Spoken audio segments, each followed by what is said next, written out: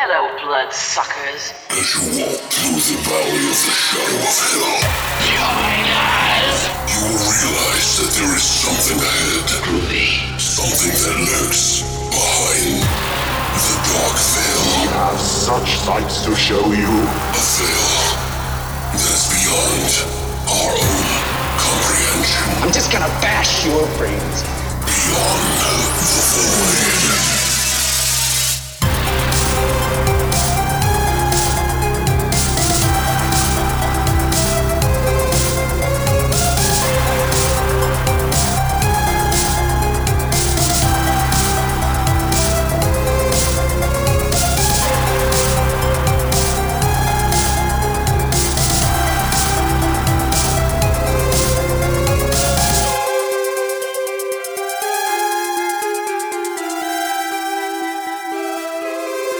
What's up, guys, and welcome back to Beyond the Void.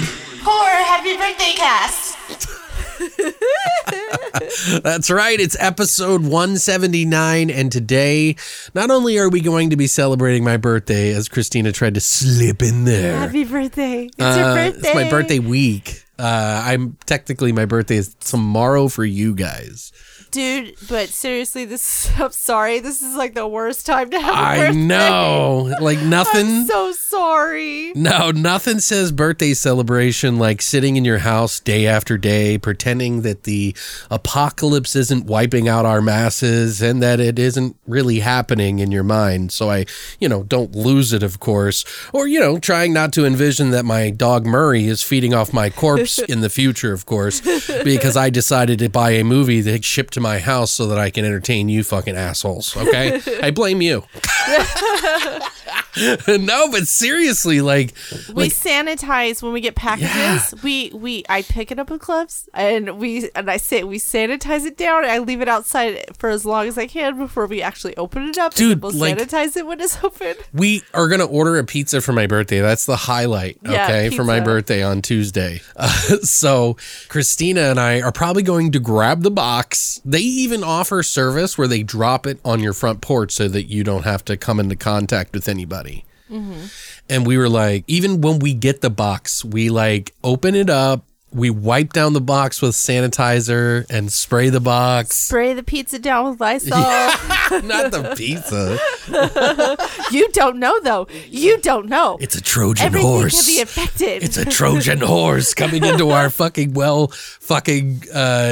sanitized house right now, It's and then we got to take the dog to the vet, and it's I have to take the dog to the vet. Well, the only reason we're doing one person is because it's just stupid to do two people. But it is cool that they offer where I don't have to go in the building. They come get the dog out of the car, and then they'll call you on the phone. So that's pretty cool. I was thinking too, for next week we might do I would do more movies that are around this, but it's starting to get a little bit serious, and it has always been serious. But I'm just saying, maybe it's a little too on the nose to do Cabin Fever 1 and 2, but I don't know. What do you guys think? We still don't know what we're going to do next week, but this week we're going to be doing two movies that I picked. It's a grab bag, so they're not really related in any sense other than the fact that I just wanted to pick these movies to watch for my birthday episode, which is what we do for each host, actually. So do you? Yeah, so when you, if you're still not hating me in August, I haven't murdered and we haven't you. died, I guess. So we could do The Dark Knight?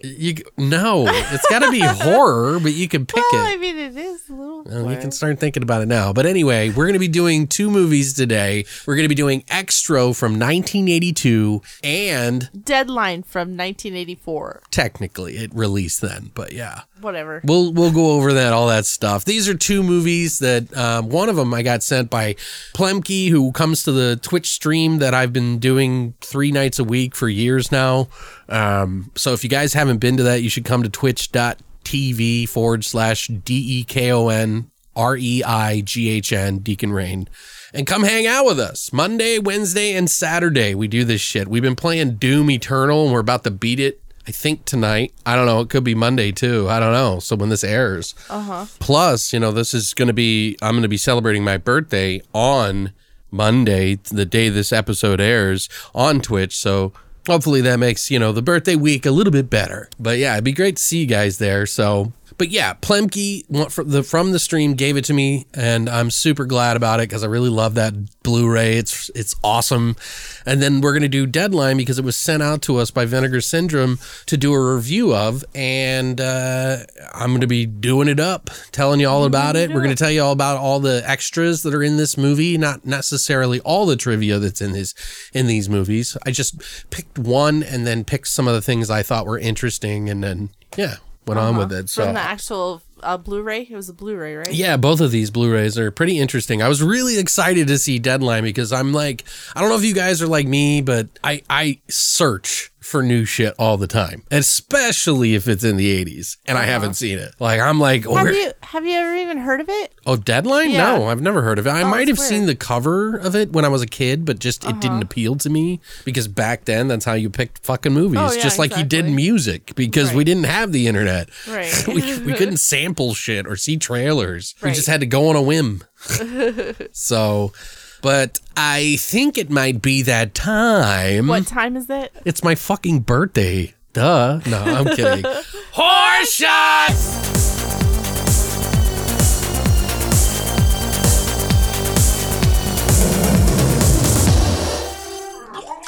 All right, guys. So Christina wanted me to do a fucking birthday shot, and I just thought that was lame. Like, we'll just cheers to it anyway. So it's like, I like to do these based off the movies that we watch because it's like I get to put my own personal stamp and like, you know, and if the directors see it, they're like, someone made a shot, you know, like someone tattooed my face on their butthole.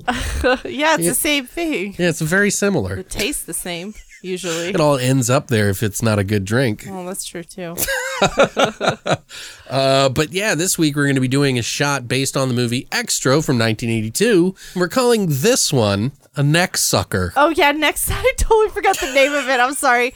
It's a neck sucker. Yeah, it's a neck sucker. But yeah, so if you've seen the movie, there's a scene in which it's very uncomfortable and very weird and odd. Weird. And there's a story on that we'll get to in the trivia if you've seen this movie. But, you know, it's basically this alien father sucking on his kid's neck and turning him into an alien. No big deal. No big deal. Happens every day. So we thought we'd immortalize this moment in the film by making an untasteful shot that maybe is very tasty for you guys to drink this week.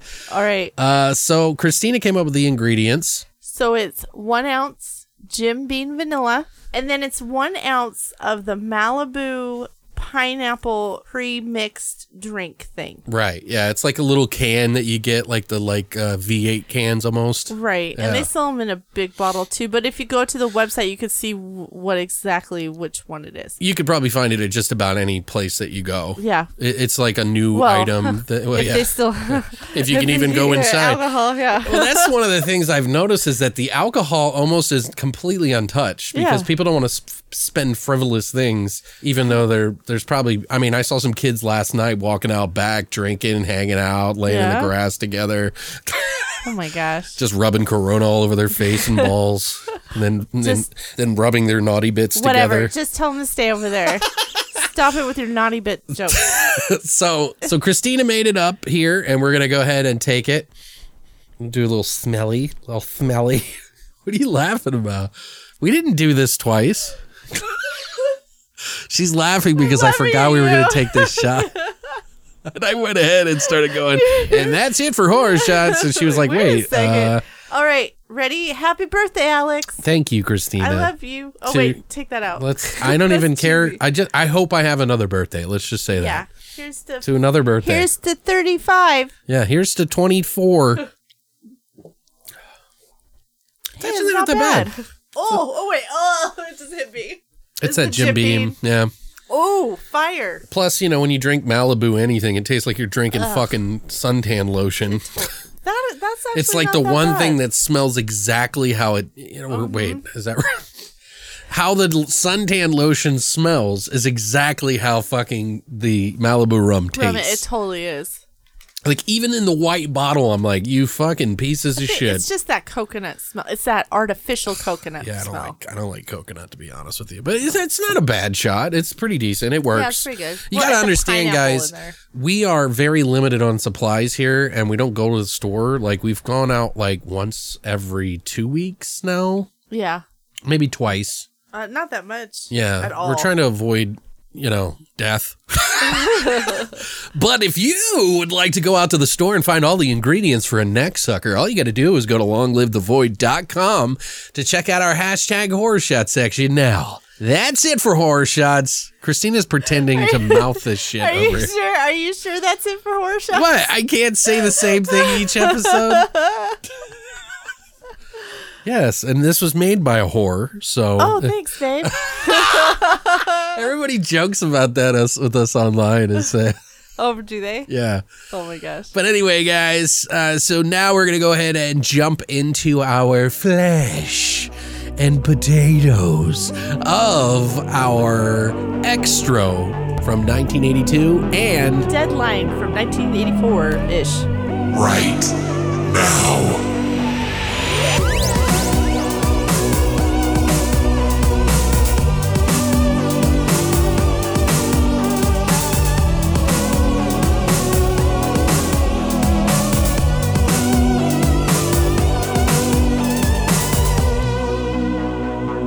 All right, guys, so we're going to kick it off in chronological order for my birthday motherfucking party. Woohoo. And I did all the work on this, even though Christina should have done it.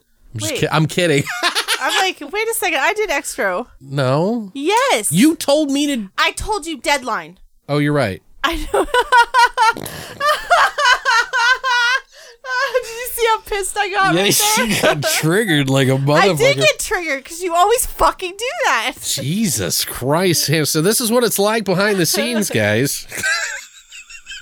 Okay, can we talk about this movie, please? Yeah, go ahead. All right. Now, shush, you. Okay. I know Well, it's happy your birthday. Happy Jeez. birthday. All right. We watched Extra from 1984. It's about a man who was abducted by aliens, returns to his family 3 years later, but his presence affects them negatively. The tagline for this movie is a brutal excursion in terror. In terror. Dork. This movie was directed by Harry Bromley Davenport. Mm-hmm. He also directed Extra 2 and 3.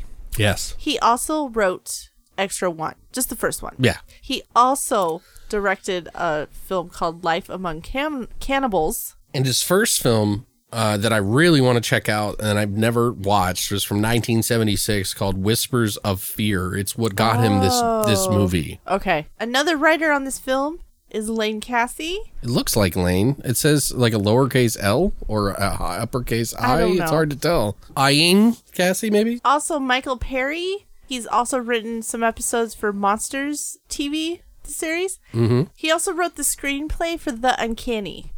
Also, Robert Smith. He also wrote Extra 2, and he's done some work on some TV shows. And he was the singer for Cure. I'm just kidding. Oh, yeah. I didn't even catch. Not really. It's not really. That.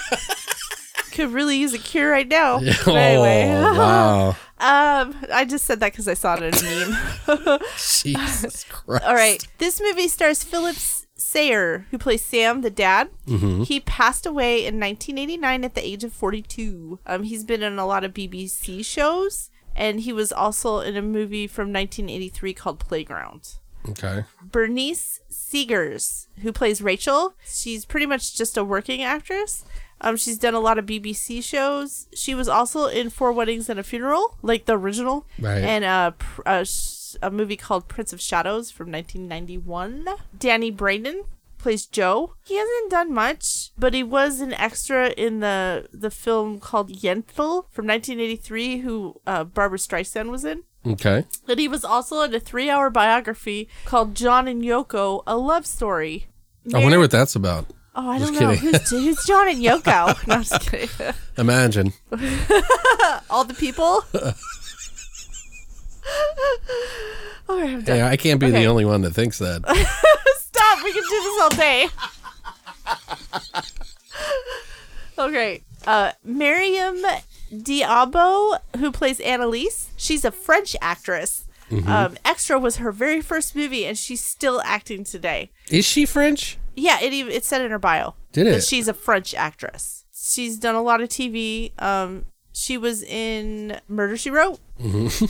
Tales from the Crypt, the Well-Cooked Ham episode from 1993. And most recently, she's been in the show Pandora the show on the CW. Okay. And she was also one of the Living Daylights Bond girls. Oh, yeah. In the Living Daylights movie. That was like one of her biggest accolades. Yeah, exactly. Yeah. That's what... She did that just a couple years after this movie, I believe. Yeah. You're right.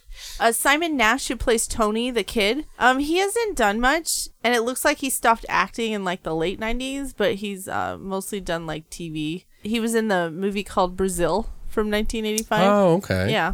Also, Harry Bromley Davenport, the director, also did the music in this movie, which he's a classic trained pianist. He writes classical music and shit like that. And he did, for the first time ever, he started working on this to do more synthy stuff. Like, it's like pretty much the second thing he ever made. And the music in this, to me, bears a little resemblance to the music of Christmas Evil in parts. If you listen to the like ding doon ding doon ding doon doo, whatever the fuck the music is, it's very similar. I remember we had to stop it because I was like, I gotta listen and see. You're freaking out about it. But I'm not 100% sure on that. It does sound very similar though, and you know, I love that movie, so that's why it pops in my head. But I still like the music in this. It's just weird and synthy. Plus, for all you synth heads out there, he used an old Prophet 5 to make the music in this movie. So for those of you... Is that a keyboard? What is that? Yeah, it's a synthesizer. Yeah. Okay. It's they've actually made newer ones that mimic it a little bit. Oh. There's like a Prophet 6, which I really want. Is that like a Moog? What are those called? Yeah, I mean, that's a synthesizer. It's a company that does synthesizers. Oh, it's just okay. I don't know nothing about this. They do a lot of stuff, but yeah. Mm-hmm. Also, Tom Harris did the special effects in this, and Francis Coates did the actual creature design for this. And this movie was only made on about 35,000 British pounds. Oh, wow. Yeah. So that's cheap. Yeah, I thought so too. They made it stretch. Yeah, they did. They did a pretty good job too. What did you think about this movie, Birthday Boy? Well, I'm so glad that you asked. I would have never expected that.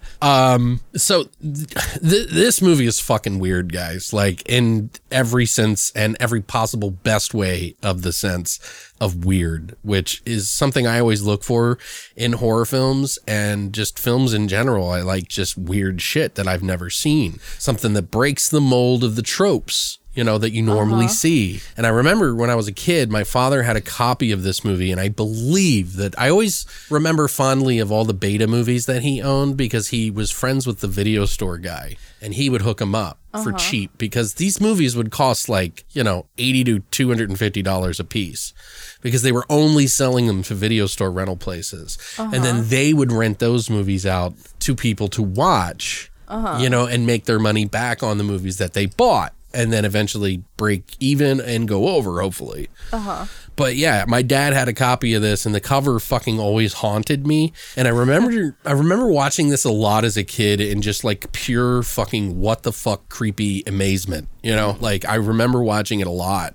And it's really not a kid's movie per se because it's got so many fucked up moments in it. And I mean, there are some seriously fucked up practical effects in this movie. There is. Stuff that reminds me very much of David Cronenberg's work on some of his other films. It can definitely be creepy while still being kind of childlike and just off the wall odd at times. But it scared the piss out of me as a kid, and it was just creepy. The creature in itself was just too much for me. You know? I can see that as a kid. Oh my God. It was very like, oof. Right. Nightmares. I shouldn't have been watching it probably, but you know, fuck it. You know, I was pretty young. I mean, it's a British film that apparently thought E.T. was too fucking tame because they pretty much based their entire, you know, some aliens are not as friendly as others. You know, but, you know, much like the stories of robots, like if you've ever seen movies or read books on robots, there's two sides to the coin. There's those who think they're helpful and help humanity, and then there's those that think they'll be the end of the world. And that's essentially how aliens are. You know, it's the same fucking thing, same thing. And I personally like the scarier stuff. Honestly, more than like E.T. Because I'm just fucked up. So if you're looking for friendly, this ain't that movie, guys. This one shoots for spectacularly wild and bizarre scenes to make you go, what the fuck? And I can't say that enough. Like scenes you aren't likely to see in another film. like many different stories and moving parts in one movie, and it doesn't take you where you think it will. Like I said, it's like very unique and breaks the mold. Right. So in my opinion, it's just chock full of fantastic. And this is what I would consider to be a kitchen sink movie because... Kitchen sink? Yeah, because it's got everything but the kitchen sink. Yeah. I see. But it's essentially about a father who disappears with his son next to him. They're playing fetch with the dog, and the next thing they throw it up in the air and the stick freezes time. He rips a hole in the universe. In the existence or whatever, and his dad disappears, and no one believes him that aliens took him. So years forward, the family is reunited with the father in some really fucking grotesque, fucked up way.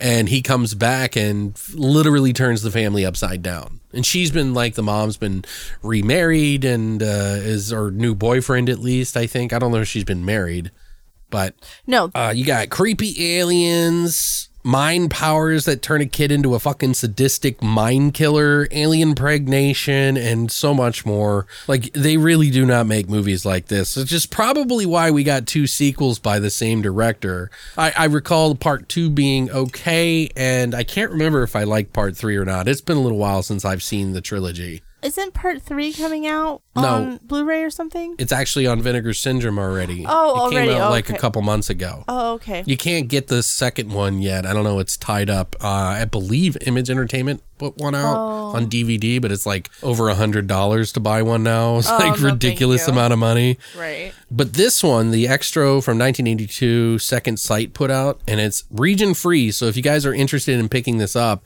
I believe it's like for $20, and you can still get it shipped out to you or buy it on Amazon or whatever like that and have it sent to you. So it's got a fuck ton of extras in it, including like 4 different versions, like the alternate ending, the original ending, the UK video release, and another version where the director actually adjusted the picture quality and things, and he kind of, I'm assuming he didn't like the grain that you normally see in a Blu-ray when it's from 35 millimeter. Because you see it gets this grainy look, and like I noticed that his version was like a version that like smeared it all together and kind of posterized it, or posterized is what you call it in Photoshop. So it just makes it look smoother. And it kind of also makes it look like angelic. He even said, he was like, this is a version they let me tweak, and it could be better, it could be worse. You can be the judge. So, but it's on there. So 4 versions of the movie. I think the original and the alternate ending looks perfectly fine as it is, but those other ones are on there anyway. And they have a 57-minute making of, which is by Jake West, which I'll talk about that. We had him on the podcast. He's the director of Evil Aliens and Doghouse. He also does Nucleus Films. He does like a distribution and documentary company stuff. Yeah. We'll talk about him a little bit more later, but honestly, I think if you're a fan of this movie, it's a good release. I really enjoy it. It's super obscure.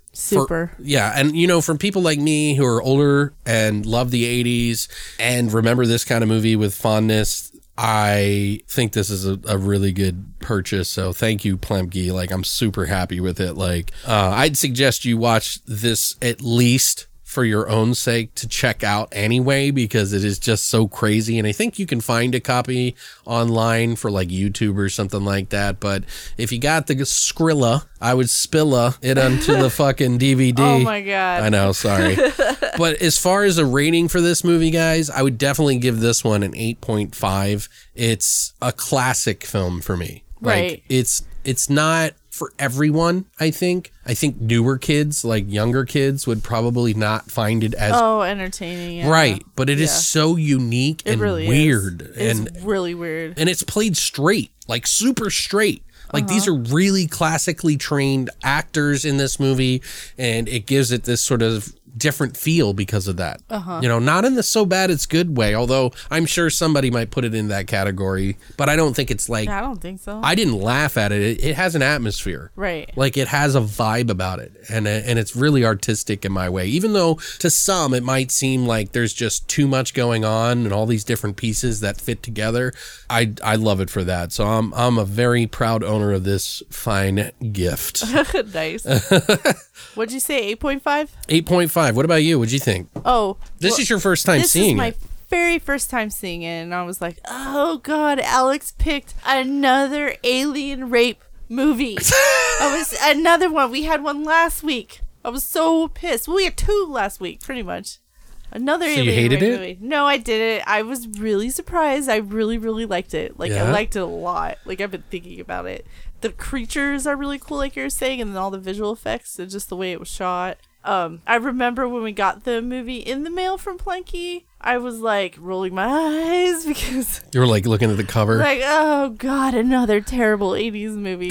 So like to actually, and I was not like looking forward to watching it, but I don't even think this is an S-Big movie. Like, No, this is it's a good really movie. good movie. Yeah, it like I said, you could compare it to that for some people, but when you've ate so much cheese, you kind of Right. know what cheese is the funkier cheese. Exactly. You know? And this And- is not that. This is cheese, but it's not that cheesy. And then you got me thinking too, because you were talking about E.T. and I was like, oh, I wonder if, is this better than E.T.? Because I don't know. Carnosaurus, and It's a completely- Carnosaurus was better than Jurassic Park. Oh my God, here like, we go. Could this one be better than E.T.? I don't know. You'd have to watch it It's again on to the say. line. Yeah, because I haven't seen E.T. Dude, forever. E.T. is a childhood fucking favorite. You can't really touch that. I It's a don't completely know. different ball game. It's like playing hockey versus like baseball. You can't mix I the can. two. Yes, I can. If it was in the same genre, it just, just because they're aliens doesn't mean they're going to be the same. But yeah, I'm a simple sick person. fuck, so yeah, I'm going to love Extra and, Right. and have the nostalgia factor for E.T. But Right. Okay, anyway. What I also enjoyed was the kid wasn't annoying, because usually when kids you didn't think kids so? are no, I didn't think the kid was annoying at all, because when I think of annoying children in movies, I always think of the Babadook. God, that Well, yeah, that fucking was kid. intentionally done. Yeah, I know, but I almost didn't finish it because that fucking kid They wanted was- you to get to oh. the point where you would like want to murder the kid yourself. Pretty Right, I much. totally would have too. One thing that didn't make sense to me was there was a 3-year gap from the dad's abduction to him coming back, and the kid didn't age at all. Like, they didn't even put any effort into like changing the pictures. Oh yeah, You know what I mean? They Or talk anything about like that in that. the extras. Oh, do they really? Yeah. Oh, well, good. I'm glad I mentioned it, because that really bothered me for some Yeah, reason. they said I he don't know gained a why. lot of weight. Oh, he did. Yeah, That's even the funny. director said that he was gonna like slim him down. Oh my. He like in his version, he like made the film make him look slimmer. Oh, how funny. I was like, funny. that's fucked up. Dude. Anyway, Fat shaming children, from the 80s. I really enjoyed the storyline and the concept of not knowing if the dad was full on alien or if he was just like possessed by an alien. Like, he kept going back and forth to like evil and whatnot. Mm-hmm. Also, I really liked the story in terms of the mom. She was abandoned by the husband because they didn't know he was abducted, and then she had to move on with her life, and she had to struggle with all the stuff, and then her husband just fucking shows back up. Right, which is a Like- whole new dynamic in the movie. Yeah, It's like really. that's why I mean by there's so many different like Layers. moving parts and like Right. it really adds to the movie. It's like a family drama horror. Right, and then towards the end, she didn't know if she was getting conned by the Right. alien. Like, she had conflicted feelings. I really liked that aspect of it. I thought it was really good. A lot of awkward stuff in this. Yeah, really Like was. awkward situations. Yeah, situationally, yeah. But I'm really glad we own this movie, and I'm probably going to watch it again, and I gave it a 9 out of 10. Really? Yes, I did. I Wow. really I'm so like shocked how much I like She's this really movie. come around, guys. Like she No, I'm not. It's because I know good movies, Alex. I don't just like, oh yeah, they did good here. No, this was a good movie. Well, now 9 I out feel of like 10. I got to push it to a 9 because you're just out of control. I mean, for an 80s movie, it is definitely up there. Yeah. So it's like 8.5 to 9 for me, I would say. Yeah. Yeah. I mean, it's hard to kind of like give it a number because it has such a nostalgia factor. So I'm trying to Well, we don't have to give numbers. But I'm just saying, for me as a child watching this and growing up with it, it's a classic for me. Right. It's one that a lot of people haven't seen also because it hasn't always been readily available to everybody. Don't base it on you saw it as a child. Yes, you have a nostalgic. It is a movie I would go and pull off the shelf anytime someone brought it up. Yeah, then it should have a high score. Yeah. Well, whatever. I think 8.5 is fine too. Yeah, it is. It's fine. 8's good. Yeah. So, but yeah, I'm surprised by you though. Happy birthday. I gave it a good score. Yeah, that's crazy, dude. I was not you. expecting that. You used to be, this is how she used to be to me, guys. Before she came on the podcast and started doing it, she'd be like, God, another 80s movie? Yeah. Well, no, like I said, that's how I felt. I didn't even want to watch this movie. I was like, God, I don't want to watch this fucking movie. But now I'm glad I did. There's something about the 80s for me, and I'm not just saying that because I'm old. And, I think about, I've mentioned this in the podcast before. I know older guys who are just, infatuated with the 50s and 60s. You know what I mean? It's just, that's part of being older, but it's also part of not getting that in this genre these days. We don't. Oh, I don't think that's true. It's there's something about the 80s that was just so ridiculous and also so cool at the same time. And it's just you can't say that. Can you say that about the 70s? See, it's all now you're getting into but I'm getting into the 70s a lot lately too because we got a lot of movies in the 70s. Well, can we go up a little bit more? Let's go back into the 90s. Let's focus on the 90s, please, because that's my era. The worst You're decade. The 80s and I'm the 90s, and there's good ones in the 90s. All right, there are good ones. I'm just saying it's not the best. The 80s. Sorry, guys. I'm gonna hit her. Shut up. The Strike Her podcast. Hey, I don't care if it's your birthday, okay? Watch your mouth.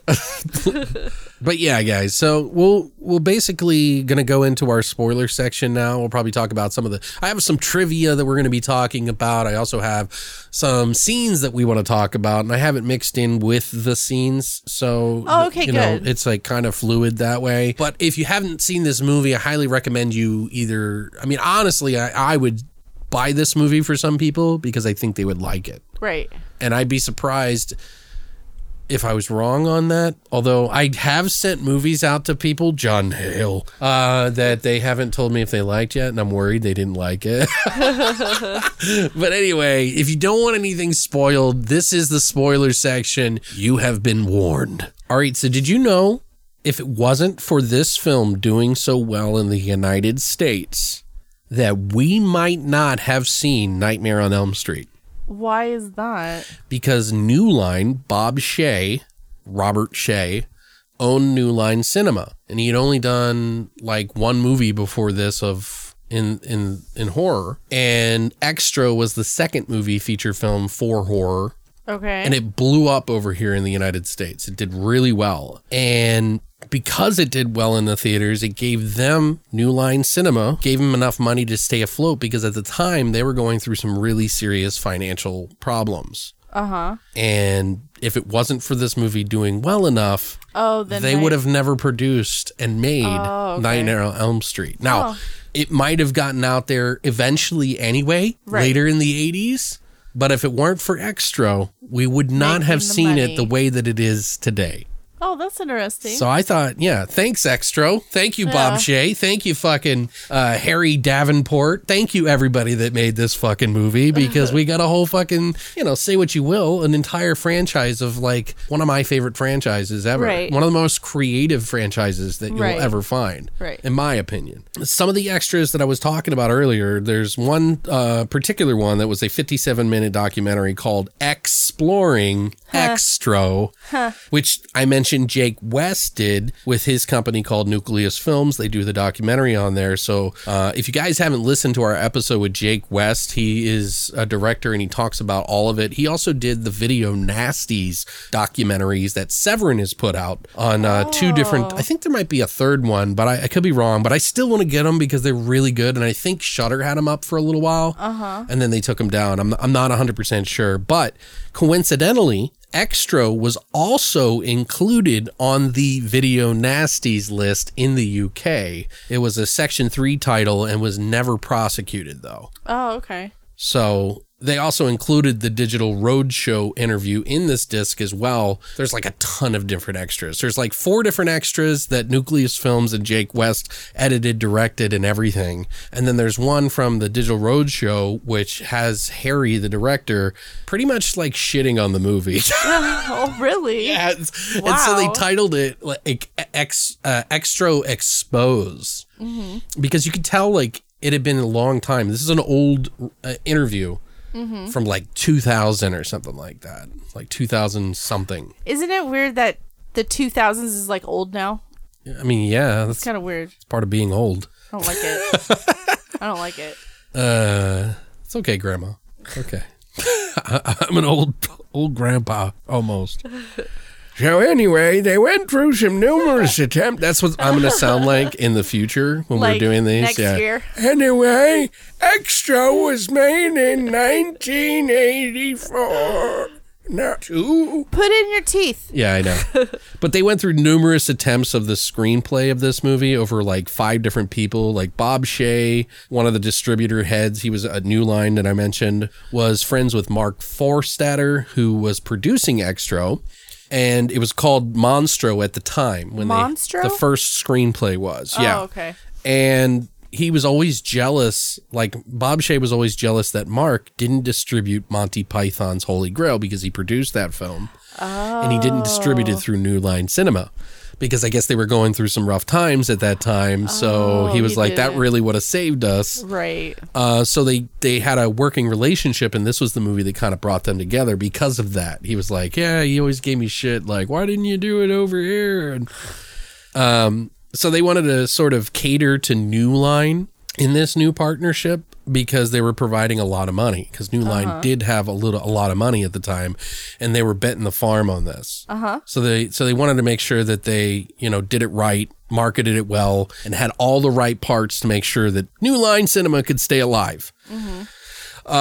Philip Sayer, who is the guy who plays the father who comes back, he passed away shortly after this movie. Right. He died of lung cancer, a particular type of lung cancer. Oh, okay. I didn't know how he died. He was like 41 years old. He was 42. 42? Is it? Okay. Yeah. He died, and apparently 1989 he died. He Brian May, who is part of Queen, the band Queen.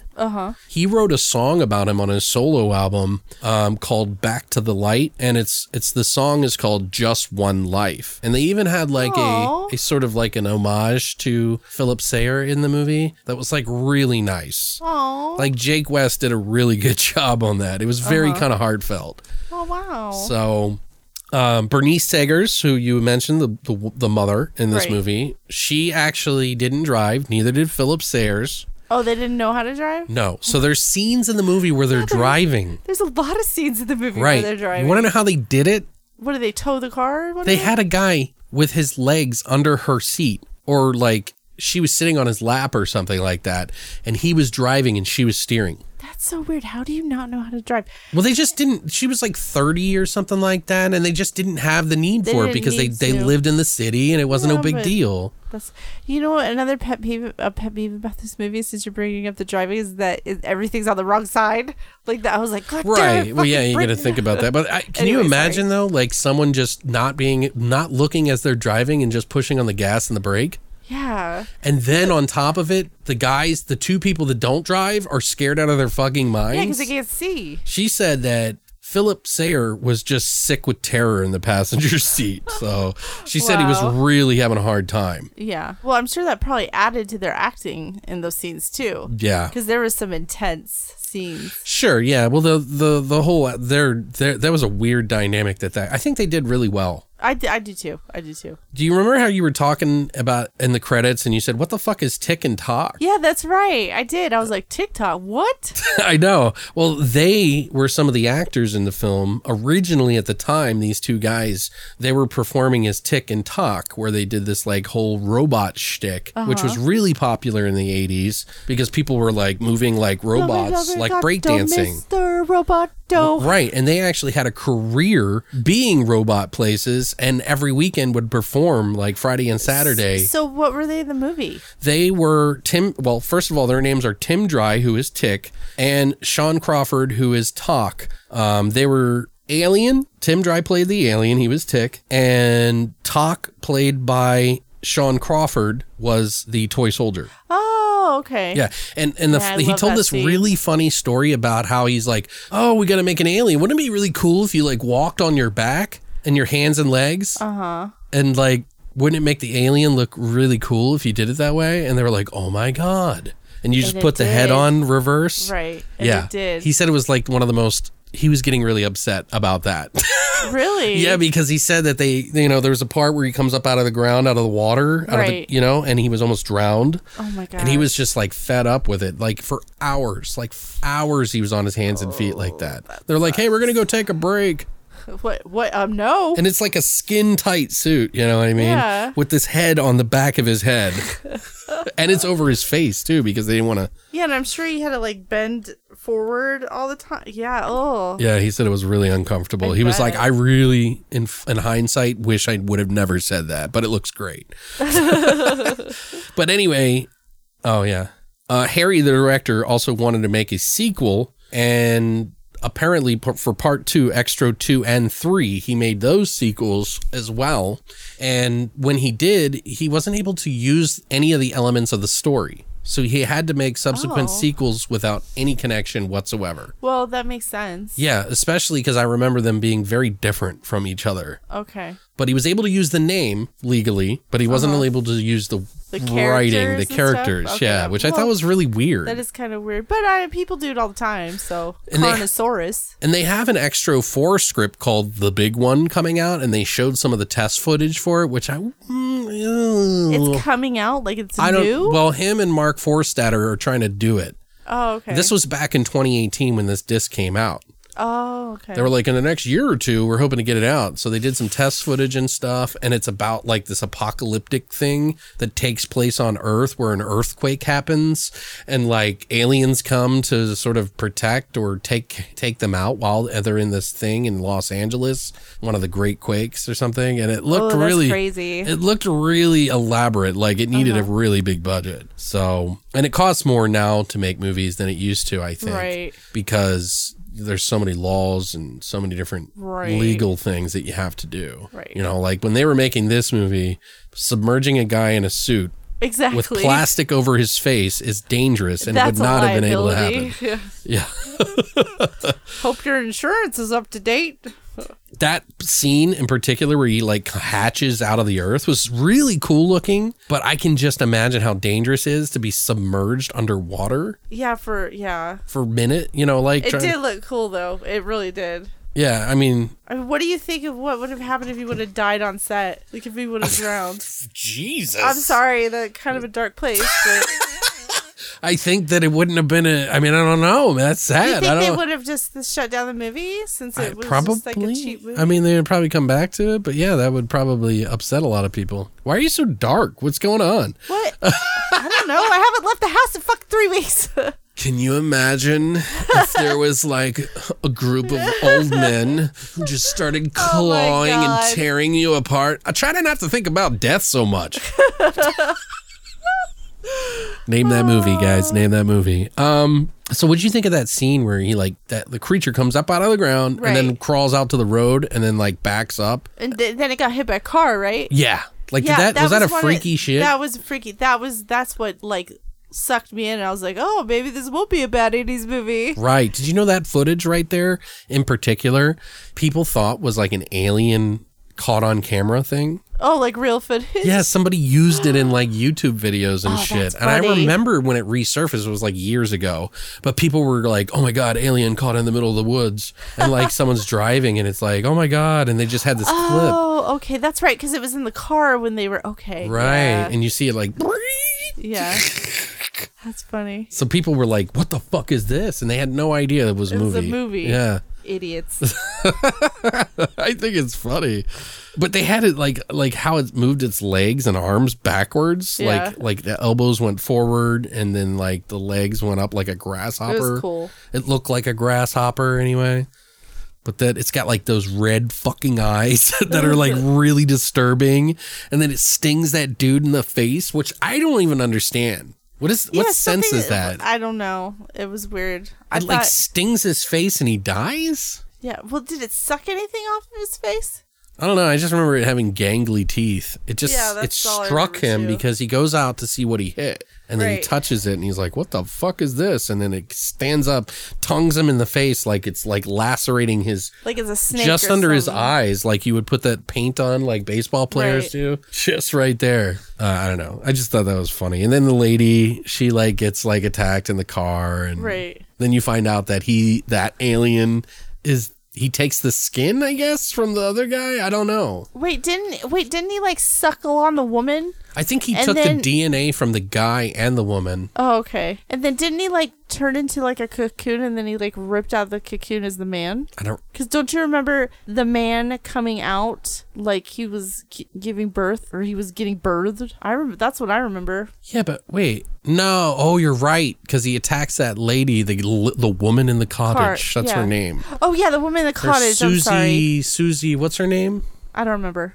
Susie Sylvie. Oh, okay. Yeah, she had a really big part. Like, so a lot of people were like talking about how she didn't, like, no one gave her a name. They gave the dog a name, but they didn't give her a name.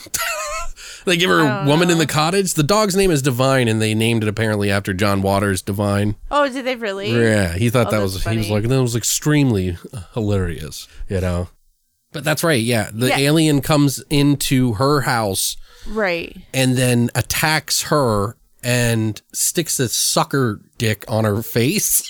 Yeah. It sticks a sucker dick on his face and then pumps in its fucking DNA or something. And she gets impregnated and then gives birth to it. And then he comes out and then and when he came out, he had like the umbilical cord in his mouth and he bit off his own umbilical cord. Right, but you're missing it. Like she blew up like a huge sack. Yeah. Like something's wrong with me.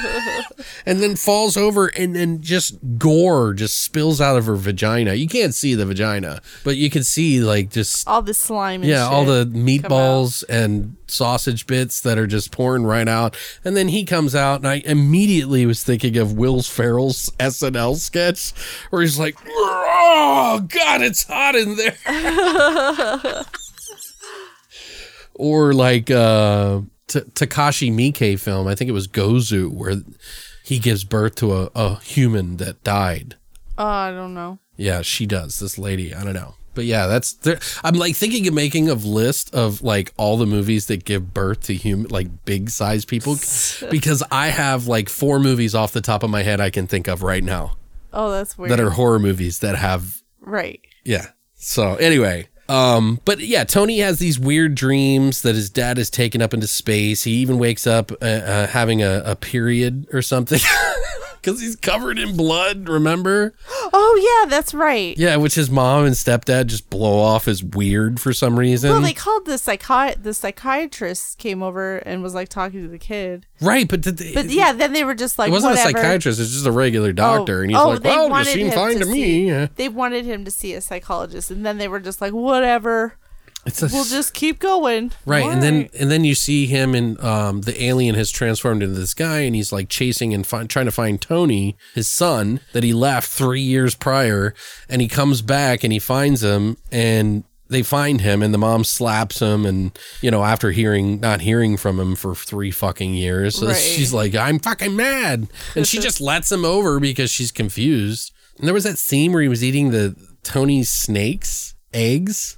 Yeah, that was so gross. That was fucking gross. I mean, it's like custard or something. And when Tony came in and the dad just turned around, he was like, what? Like, yeah, he's like eating fucking like, snake eggs. He's like huffing gas and then fucking sucking on his son's neck. Yeah, that was weird. Which is where we got the neck sucker drink from, because it's just so fucking weird. Quick story on that, by the way. Okay. Philip Sayre was pissed about that scene. About eating the eggs or sucking the neck? The neck. Oh, okay. He was pissed at the director because apparently Harry Davenport was like, listen, he was like, I wanted him to feel uncomfortable because that scene is uncomfortable. And he thought I thought I was being like really like director, unique by forcing him and not telling him it's going to be okay or anything like that. And it turned out Philip Sayre was fucking irate. And he was like, in hindsight, Really? I think about it, and I was just being stupid and I wasn't thinking about how I was doing that. And like, I thought I was being like the strong director. Where it's still inappropriate. Right. It is. It feels inappropriate to watch. Yeah, even. it really does. It's fucking gross. Yeah. Like it all bubbles up and breathes and shit. Like, ugh. Ugh. Do you have a scene that you liked? I liked the scene when Tony came about, the clown showed up. Oh yeah, he's using his Mind powers. Oh my gosh. You're out of control. And then the clown was just like making stuff happen and killing people. It's all killing the happy and like neighbor. kind of unnerving. Yeah, the music was weird in that. But it worked. And then when the toy soldier came to life, that was really cool. Yeah, that's the Tick and Talk guy. That was like, that was really cool how they did that. Yeah, he did a really good job. And they were talking about how it was popular back then. I'm like, even today it's impressive. Yeah. Like, it even really though it's was. just something you don't think about as a like dance thing. Yeah. It's still impressive when people do it right, And he Exactly. really brought that toy to life, because how would a toy work? Yeah. And it's jerky is creepy. Yeah. You It know was what I mean? very creepy. But I But- really like that scene. Plus, the clown also had like this razor yo-yo or whatever that it was using. Oh yeah. Which I was like, what the fuck? Just go smacking people with it. Yeah, and, he hit Annalise, people. their fucking the maid the or maid, the nanny. nanny. maid. He has a floppy hammer, which I was like, ugh. And he just smacks her in the head with it and kills That's her. right. And then they put her up in the corner of the room. She turns into this cocoon. Like she's the mother of these eggs. These alien eggs. It's all of this fucked up fever dream that Tony has in his mind, because his father's like, well, you'll be able to do a lot of things with your mind that you were never able to do before, because it's almost like they're living in this other dimension where it's like anything you think you can make happen. Right. And so he creates this fucking clown that like makes it a cocoon up in the corner that looks like some fucking David Lynch shit or some fucking David Cronenberg shit. Right. And it's like spitting out eggs in this weird tube and shit. Like, ugh. Which, I mean, we've seen stuff like that before, but just in this environment, it's really good. Like, it's really creepy. Right. Yeah, I don't know. That was really freaky, weird shit, dude. And then he takes the eggs, the clown takes the eggs, turns the fridge over on its side, and puts in this custard or some weird fucking shit. It almost looked like the same vomit shit that they had in that Peter Jackson movie, Bad Taste. Oh, okay. Where they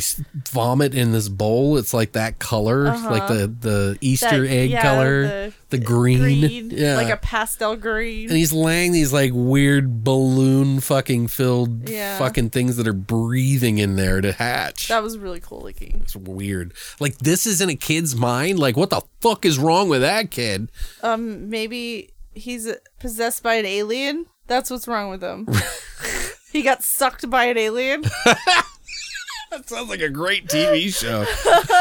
Sucked by an alien. The kid got sucked by an Little alien. Tony has a wild adventure with his father sucking his neck.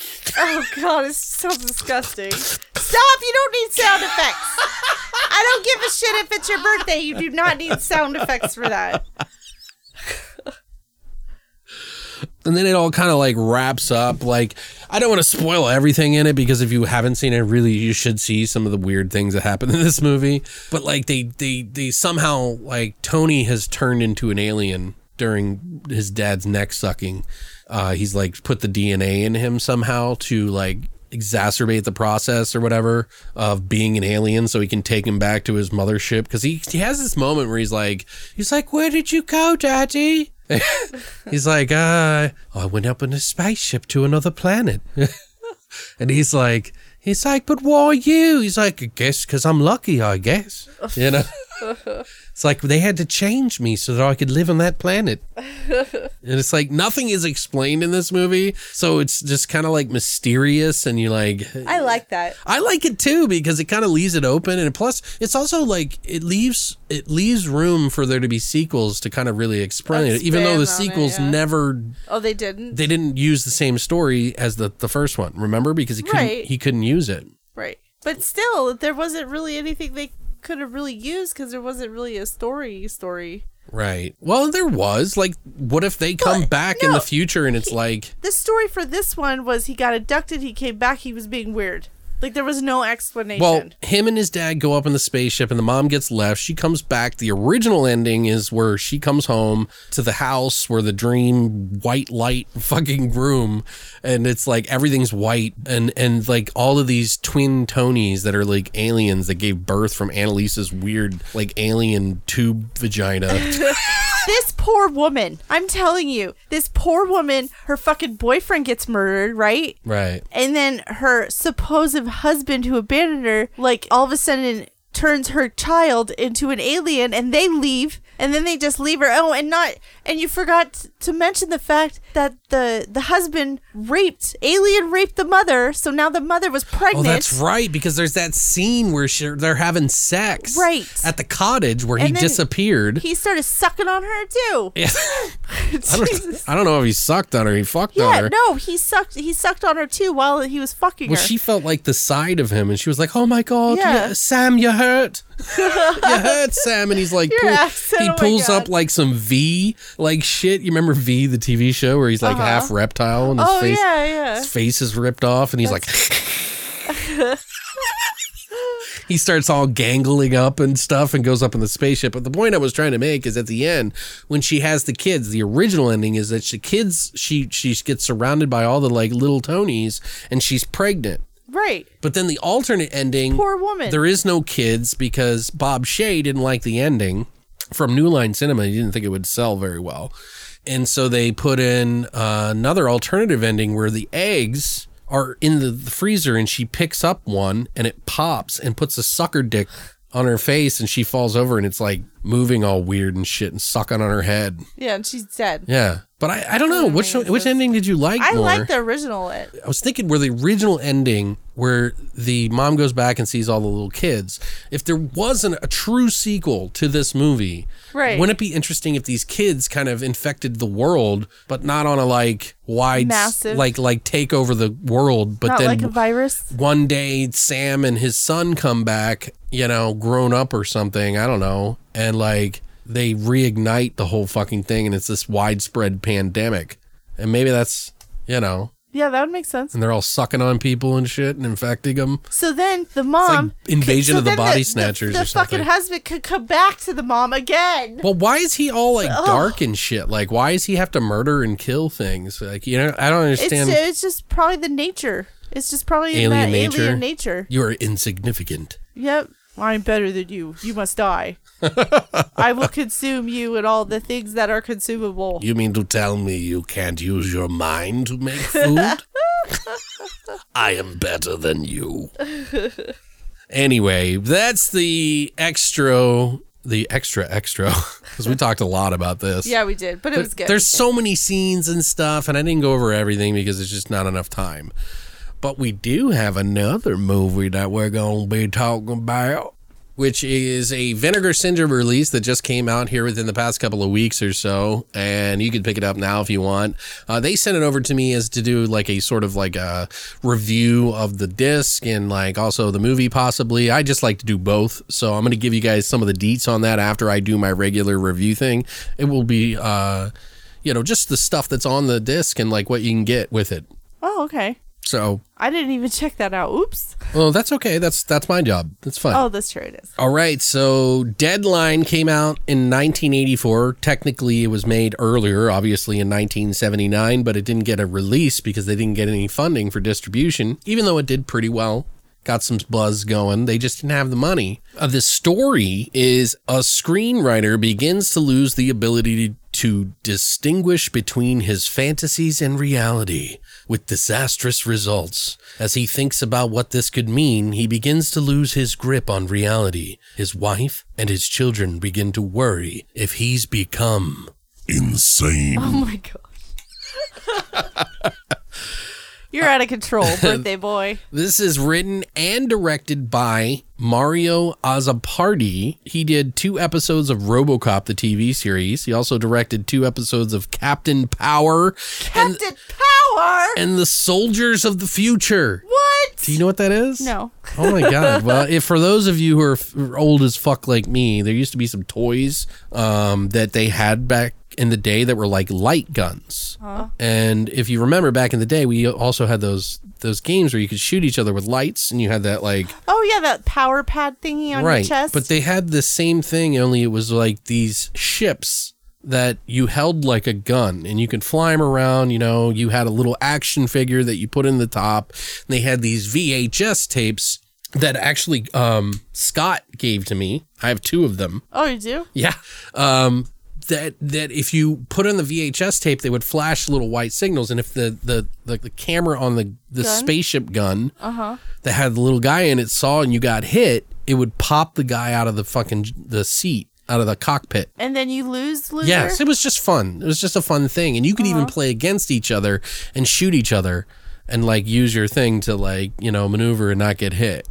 So it's just a little fun thing. I don't know if anybody remembers that, but maybe I'm just too old. You're old. Thanks. Happy birthday. Fuck you. Anyway, just a little memory lane thing, but I thought it was pretty cool. He also directed The Flash in the 90s, 4 episodes of that, a couple episodes of Sliders, 9 episodes of Kung Fu The Legend Continues, the Highlander TV show, Total Recall 2070 TV series, which we have, 21 episodes of The Outer Limits from 95 to 2001. And he's done plenty more. I just wanted to point out a bunch of the stuff that he's done. So, Was it his first movie? No, he'd done some TV show before this, and he also did some other thing called Gaga. Oh, okay. Which I have no idea what that is. But this movie also had Richard Olskiak. I don't know if I'm saying that properly, but he actually helped write the screenplay for this movie to turn it into what it is. He had worked on some other stuff like Counter-Strike TV series, the Lost World TV series, and Beastmaster he did an episode on. So some of the actors in this movie is Stephen Young, who plays Stephen Lessie. He was mostly known for being in Soylent Green. I like that movie. Yeah, a lot of people do. He was also in the movie The Clown Murders, Spring Fever, Who's Harry Crumb, The Gumshoe Kid, and Charlie Bartlett, and many more. Also stars Sharon Masters, who plays Elizabeth Lessie. She was in Booby Trap, The Last Tycoon, and only a few others that I didn't really notice. Also, it has Marvin Goldhar. He was Bert Horowitz. He's the producer guy in the movie. He's done a lot of voice work for animated series. He's done Ewoks, the animated TV shows, as a voice actor, the new Archies, Garbage Pail Kids TV series, Cops, animated TV series. Cops. He did a movie called The Nutcracker Prince and a bunch of other stuff. Also has Cindy Hins, who is Sharon Lessie. She's the little girl. Oh, the daughter. Okay. Yeah, with the platinum blonde hair. Right. And she was in The Brood, which is a David Cronenberg film where all these like clone girls, it's very freaky shit, very extra-y kind of weird shit. I've never heard of it. We need to watch it. Okay. It's good. It's weird. It's not amazing. It's good though. But I knew she looked familiar, so she was also in the movie The Dead Zone. Okay. Also has Todd Woodcroft, who is David Lessie, one of the other 2 boy kids. I can't verify which, by the way. I couldn't find a picture. He was in Deadly Eyes from 1982, which is about a plague of killer rats that grow bigger. Oh, that sounds awesome. It's like notorious that they use dachshunds dressed up like rats in that movie. Awesome. I want to see that. I know. I was like, this might be a fun watch, but it's super expensive and it's nowhere on their streaming. Apparently Scream Factory, I think, put it out, but it's expensive as fuck to buy now because they discontinued it. Right. Or the rights ran out on it. So it's like between like $100 and whatever and $300 if you want to get it. There was another kid who acted in the movie as one of the kids, and his name is Philip Leonard in real life, who plays Philip Leslie, but he never acted again or before. Oh, okay. So this movie had a budget of 850,000 Canadian dollars. Dollars. And Christina, what did you think of this fine film? Never heard of this movie before until we watched it. Right. So I had no idea what to expect. Don't sound too pleased. I'm very conflicted with this one. Again, Well, another be one honest. I'm conflicted with. So there's stuff I enjoyed a lot, but there was stuff I did not so much like. What things did you like and what did you not? Okay, you want to start with the likes? Sure. I made a list. Okay. So I liked how the turmoil of the marriage made me feel uncomfortable. Okay. Their marriage was very rocky, and I really could feel that. It's pretty much a family drama. Yeah, it really was. Some of the like in between stories that he was writing, I really wanted to see more of those stories. Okay. Like the pregnant lady, there was a pregnant lady in labor. Right. And I really wanted more of that story because that was like, I just wanted to know why, but they didn't expand on that. And also the new wave punk story. Yeah. I wanted more of that too. Well, she's saying stories because this movie it's not an anthology, guys, just so you know. It is one story arc that involves a writer he's like going over his movies. It's scenes. It's a writer, and then this is why I didn't like the movie. Okay, so this story it's about a writer. Okay, and they're filming a movie that he wrote, but they're also showing stories that he's writing in his mind. And just the way they didn't, you couldn't grasp that concept until like not halfway, like a quarter. I grasped it right away. I didn't, and it bugged the fuck out of me. Okay. Because I didn't know so in the beginning there was like two kids, and they got their grandmother, they like tied her to a bed and set her on fire, and I thought it was his kids. Okay. You know what I'm saying? So right, I didn't realize that was a story he was writing, because the way they like transitioned it to he's on the typewriter. They didn't explain it strong. Okay. And then I feel like if they would have just made it to him writing stories and not a movie, or vice versa, it might have made more sense if they would have made it flow well. Okay. But God, it just fucking bothered me. Well, you didn't like the scenes in his mind? No, I liked the scenes. I wanted more of the scenes, but overall, less of the family drama. No, but see, that's funny because I like the family drama. So why didn't you like this one then? Because I'm kidding. I'm sorry. No, it's because they didn't explain it well.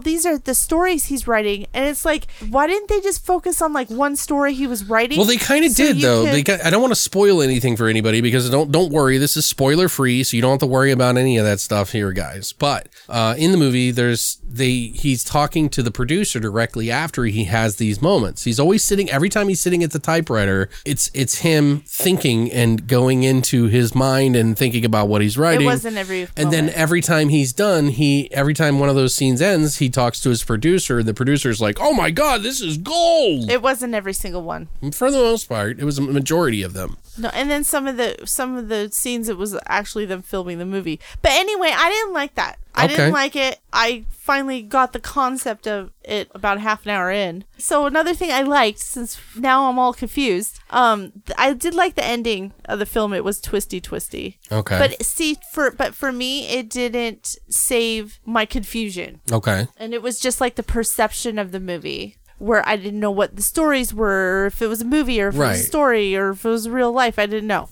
That's what I mean by perception. That just pissed me off. Okay. So I think it just had too many storylines happening. Yeah. There was just too many. It was too convoluted. Yeah. Yes. Okay. Good word to use. Thank you. If they maybe would have just made it all about the writer's life, and then just like the Nun movie, that would have been fine. Well, no. See, all those scenes were of the same movie. All of them. No, they weren't. So that punks, that was part of the same, but they weren't filming the movie. That was him writing. Yeah, he was, because the producer wanted him to do all these crazy things. See, that doesn't make any sense. So why did I think kids, that's what I got from it. See, I got that he was writing different stories. But anyway, because my pro and con list was so evenly, I gave it a 5 out of 10. Really? So you just average film, you didn't like it too much. This one wasn't even a so bad it's good movie to me. Okay. But Well, I mean, fair enough. it wasn't bad. It was just like, I just couldn't, Well, I actually enjoyed the movie. There's so much stuff going on in this movie. It is uneven. I will give you that. It is uneven for the regular movie, but it is a unique movie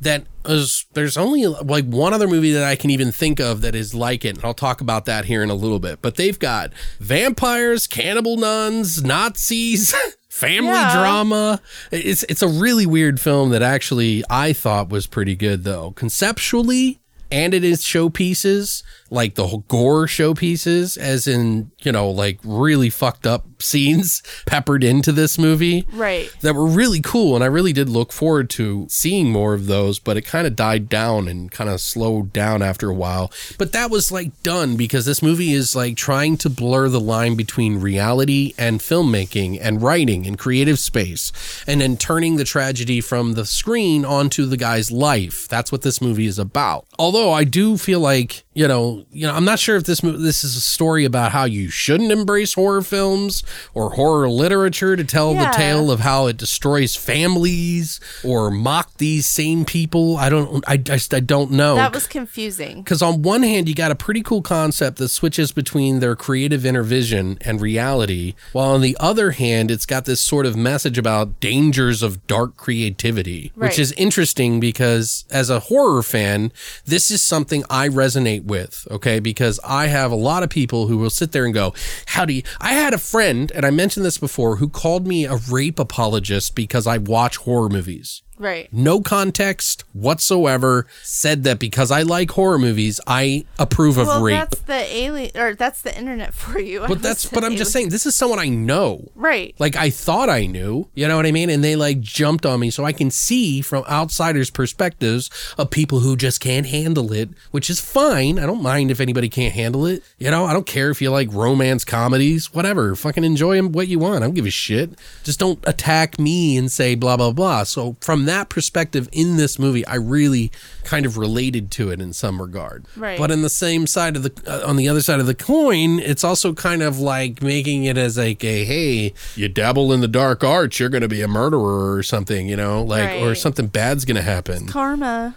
But in either case, I think this is a movie horror fans should watch, even if you don't like it, because it's, if not for the story, at least for the showpieces of gore, because they are really good. They are. So either way, if you find it interesting to see what it's like for people to give you shit for being a horror fan, you might want to see it. And if you like gore, you might want to see it as well. I thought it was like, it's like really played straight kind of movie with these like out of place sort of feeling showpieces that I've been talking about, which we've referred to on this show multiple times, kind of like how Lucio Fulci does these showpieces, and they're really good. Like there's some really good gore in this. Right. But it almost kind of loses some of its steam at times because it's not connected to the story, so to speak. It's just these kind of obligatory scenes that he's coming up with in his mind. So I can understand it, but I don't think it's below average because of that, or just average. Average. Right.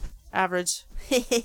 But I found both of those things really interesting. The fact that they had the showpieces, and I also like the story of this guy who's a horror writer, and he's getting shit on by people, and his description of like why it's not that bad and why it is art and why it mirrors all this and that is all like crazy legit. Uh-huh. You know what I mean? Because even though we're horror fans and we like all this depraved shit, for the most part, most of us are pretty well-adjusted, nice people who love pets, and some of them don't even eat meat. You know what I mean? Like, Jesus Christ. It's a stereotype. But anyway, I thought it was a pretty cool film that feels like it was shot in like the late 70s, which it was, because of 1979 is when they actually made it. So it just didn't get released till 84. But, plus the music in this is like so straight, like mainstream 70s music. It really is. Like this, like the catchy song that's like on this family drama movie that you would find in like TV or something like that. Like totally 70s, but it's just kind of interesting dynamic there. I thought there were some pretty wild ideas thrown in here that I enjoyed. Although, like I said, I wish there had been a bit more of them at times. And it sort of does lose, like I said, some of the flair by the end of the movie. And the ending for me was a little too abrupt. Yeah. You know, like I got it. It made sense. It completed the movie, but I wasn't like fully satiated. Like if I had to just give the ending a score, it'd be like a 6. You know what I mean? But I thought the storytelling was pretty good though, and how he slips in his real life anguish into the scenes that he's writing for the obviously bananas script that they're writing for this film for money, which I think they pulled off pretty well in some regards, and also feels like an after school special with gore. That's what this movie feel like. Yeah. Like a PSA, public service announcement. And funny enough, supposedly that's how they got this movie paid for. Oh, really? Is by they could write off the entire movie if the message was at a certain thing.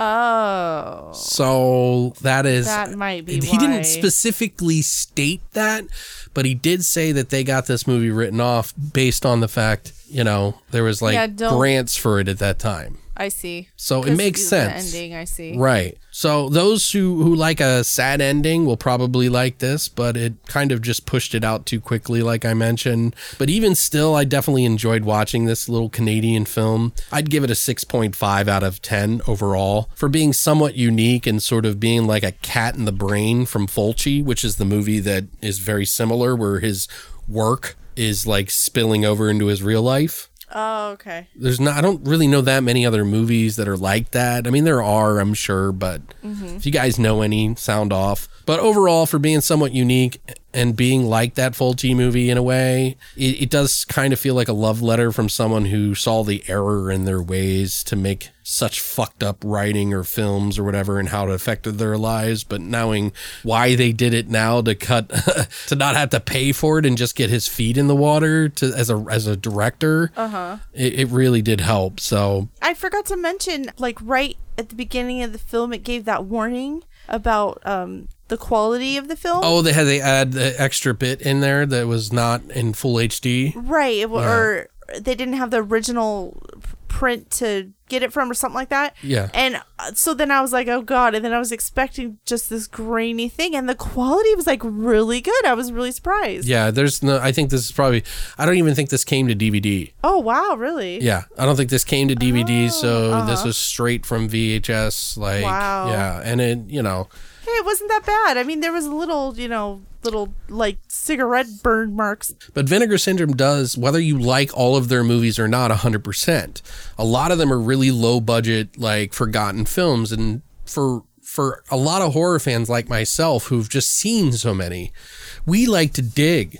Right. You know, we like to dig and find those little lost gems and polish them off and go, hey, this was cool and I never heard of it. Or, you know, this was cool and it was always forgotten. And they kind of do that. Same thing with MVD and all those other ones, you know. Right. Some movies aren't that popular, but they still have some value to them, even if they're not 9 out of 10 or, you know, 8s. You know, they could be 5s or 4s, but they're still, you even know. This one, it's like, to me, you know, whatever. But I'm glad I watched it. I totally understand what you mean, though, by the whole, like, you know, it's being all over the place. For the normal, typical viewer, it's probably going to be a rough sit. But for those who like to dig for weird, obscure movies, this might be for you. Right. I liked the movie. I thought it was pretty fun. Christina's not so fond of it, so that's a different... It's just okay. It's a different perspective. That's nothing wrong with that. There's nothing wrong with not liking it. I don't mind. Right, but there were scenes I liked. Yeah, there is some definitely... There is some like great scenes. A Black Phillip scene, might I add. Right smack from the beginning. Right at the beginning. Which on the region-free Blu-ray, you get the Blu-ray, the DVD. You get they give a 2K transfer, it's fully scanned, restored from the 35 millimeter vault elements. They did had to add some of the other footage that was not HD, like you mentioned. They did an interview with the producer, Henry Less. They did Embracing the Horrors, an interview with the cinematographer Manfred Goethe, and they even had the reversible cover art of the original cover. Oh, that's right. Versus the another one. But there was posters from right. I think that was an original cover, but they kind of condensed it a little bit for that release. So plus it does have English subtitles. There you go. Right. So, but as I'm speaking of this now, I don't know how long Vinegar Syndrome is going to be doing it, but if you did want to pick it up, they do have it on sale for like $24. Mm-hmm. And you can get the slip cover that is like, people sell their fucking slip covers for like $20-$30 like later on. But they have really? Yeah, Sorry. Vinegar Syndrome has like some of the coolest slip covers that you can find because they're like embossed and they have like, they really put some really good work into it. And the ones I have, there's people that like have plastic cases around both the slip cover and the DVD Nerds. that collect this. No, I mean, hey, if you're a fan, hey, you gotta do what you gotta do. I'm not as into it as those people. Right. But I totally get it because when they only do like, I think it's like 2,000 copies. Oh, limited run. It's fucking gone. Mm-hmm. But, but yeah, we're going to move on to some of the trivia and some of the spoilers and stuff like that. So if you haven't seen this movie and you want to check it out, I don't think you can rent it right now. They may in the future have it up somewhere for you to be able to watch the movie. But as it stands right now, the only way you can watch this movie is directly from them. I don't think it's anywhere else, but I could be wrong. Okay. I looked it up a couple of places just to see. Uh-huh. So if you don't want anything spoiled, here's your warning. So producer Henry Less, he said that this was a movie, like I mentioned, that was made as an anti-horror film, the horror film to end all horror films. Right. That's what his terminology of it was.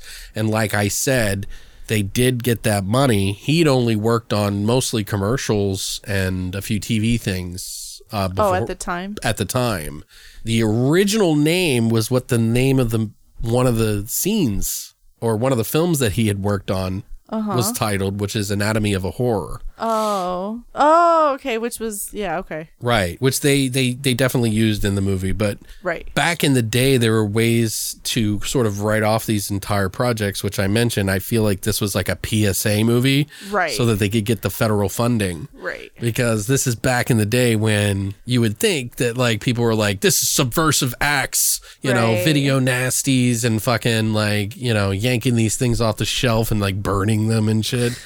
But director Mario Azzopardi offered to do anything for Henry. He was like, look, man, I just need to do anything. I'll do commercials. I'll work in the background. Like, just let me work. And he was like, yeah, sure. So he like hired him on to do some work and he worked to work in the industry. And then eventually Mario convinced him to make a low budget movie. And he was like, sure, let's do a, low budget film. So he was like, I'll give him a shot. And they started the movie, like I said, in 1979. The year of my birth. The year of your birth? Oh, wow. Is there a book on it? Because if there's not. I don't know, but Smashing Pumpkins did a song about it. Today is the great. Is that what you're talking about? Yeah, oh my God. It is. You're silly. But Stephen Young, the main guy, was and is a producer for films, and he was at the time. The wife of his in the movie suggested that he play this part. Oh, okay. And so it was kind of interesting that he was a producer mostly, but he also had acting skills and did the work really well. So yeah, he did. So she had him brought in. Everybody else was like brought in by the old-fashioned way. The band in the movie, the punk band that we were talking about, that has like the face painted up, kind of like the Adam Ant. Yeah, sort of like they were a real punk band. Oh, really? What yeah, they were called Rough Trade, and they still make music and tour today. Really? Yeah, they're from Toronto, actually. Oh, they're from Toronto. Oh, that's cool. Yeah, Henry Less said that he was huge, and he loved the music scene in Toronto, and he found them, and he even had a crush on the lead singer. Right. Because she was so cool and he wasn't. So cool. I thought that was funny. The light, I just feel bad for her because the lighting in her scenes wasn't that great. You think? I don't know. They tried to do it like a stage. Yeah, I know. It just, in the film, it didn't flatter because it shadowed her face a lot. That's what I'm trying to say. I thought it looked pretty current of the 80s, considering it was made in 1979. You know what I mean? Well, like, so I don't know. But director Mario and Henry, the producer, They ended up not being friends after all of this. Oh, that's sad. Yeah. I guess during the process of filming, he was pressuring Mario because, you know, they needed to have this scene. Some of the producers and some of the people putting the money down wanted to change things in the movie, and he was like, fuck no, this is my vision, you're not doing that. And it kind of caused turmoil. waves. Yeah. So, but he said that he wrote to him because of this movie coming out. He wrote to him and is like hoping, you know, he said his career didn't really take off after this movie, but it did for Mario. So he got a lot of the credit for this one. Right. And not so much for him, but he said he's happy. You know, he's happy and he hopes that Mario writes him back. Oh, that's so nice. They can kind of rekindle it because he does have a fond memory. Right, of the film, making the film. So, can we talk about some of the fucking scenes? Yes, you want to talk about the Black Phillip scene? Yes, that's what I've been waiting to talk about. So there's a scene in this movie, guys. If you haven't seen this movie, I'm spoiling the shit out of this moment, but it's fucking great. Like, I don't even like The Witch that much. No. Like, I think it's a well-made film. It's just not interesting to me. Right. But they have this black goat in this movie that is bothering a guy who's working on a hay baler, and he's like sticking his hands for some God knows in the front of the fucking. Yeah, it doesn't make any sense. It doesn't. But I mean, there's nothing that he would be able to, like, you know. Yeah, I was thinking that too. I was like, why doesn't he just go like towards the back or up on top? But yeah, he's basically trying to work on there in some silly fashion, and essentially this goat keeps bothering this guy, and we call him Black Phillip. I was like, it's Black Phillip, and he causes the machine to essentially chop off his arm and suck him in and chop off his leg, and eventually his entire body and his head just kind of rolls out. So when he first got sucked in, when he was screaming and stuff, like, the first thing I noticed was the close-ups on the goat. No, the guy, because it sucked in his hand, sucked in his arm, and then all of a sudden his hand comes out of nowhere, like slaps him in the face. It just like plopped up and hit him. And like, did you see him catch it too? He like catches it. Yeah, with his good hand. Yeah, it was good. His strong hand. It was really funny. Well, I thought it was a pretty cool scene. It's like, you know, it's followed by him, the Stephen Leslie character, the main guy, who is talking to a college classroom and receiving an award for a scene, for this particular scene. And a student stands up and says, "It's not the language of our society. I don't want to identify with horror." And Stephen Leslie says, "Well, tough shit." I was like, yeah. He was like, "That's tough. That's tough. That's tough. Well, tough." Yeah. Yeah, it's like okay. It was like a mutiny, and it was kind of weird too because the people who were giving him the award were even kind of giving him sass mouth. And I was just like, why are these fucking kids here, these students here, when he's getting an award? Why are they even here? Right. If they don't want to see him, or maybe they just want to confront him. I don't know, but I thought that was weird. Well, I guess the school was like trying to get them interested into filmmaking. Yeah, but and they were trying to. If they were against it, though, they probably would have said something. Right. They didn't read their audience, is what you're saying? Well, yeah.